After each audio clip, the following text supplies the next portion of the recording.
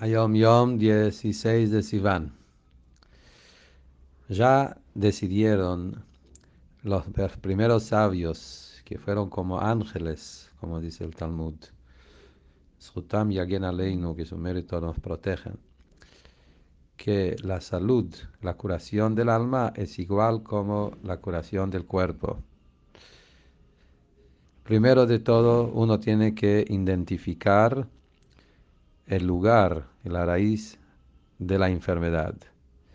Si viene porque tiene un cuerpo que es burdo, corrupto, grosero, o la falta es en sus cualidades, facultades de su alma, que tiene inclinaciones negativas a cosas malas como orgullo, falsedad y cosas parecidas. O que la raíz de la enfermedad es la mala costumbre, por mala educación o por encontrarse un entorno malo, eso lo hizo llegar a sus conductas negativas.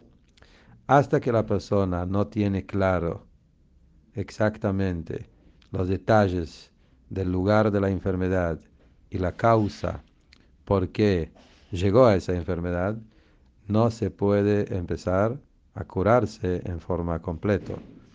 Pero sí lo que se puede hacer es armar una conducta recta y normal en todas las cosas que hacer y con qué cuidarse de no hacer.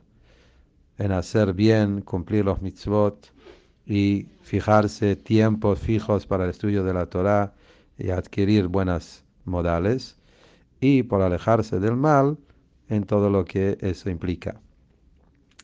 Pero lo que es más importante que todo es que el enfermo despierta en sí mismo dos puntos fundamentales. Número uno es saber que él es enfermo y desear tener el anhelo de curarse de su enfermedad. Y número dos, saber que puede curarse junto con la esperanza y la confianza que Bezrat Hashem Yitbaraj, con la ayuda de Hashem, se va a curar de su enfermedad.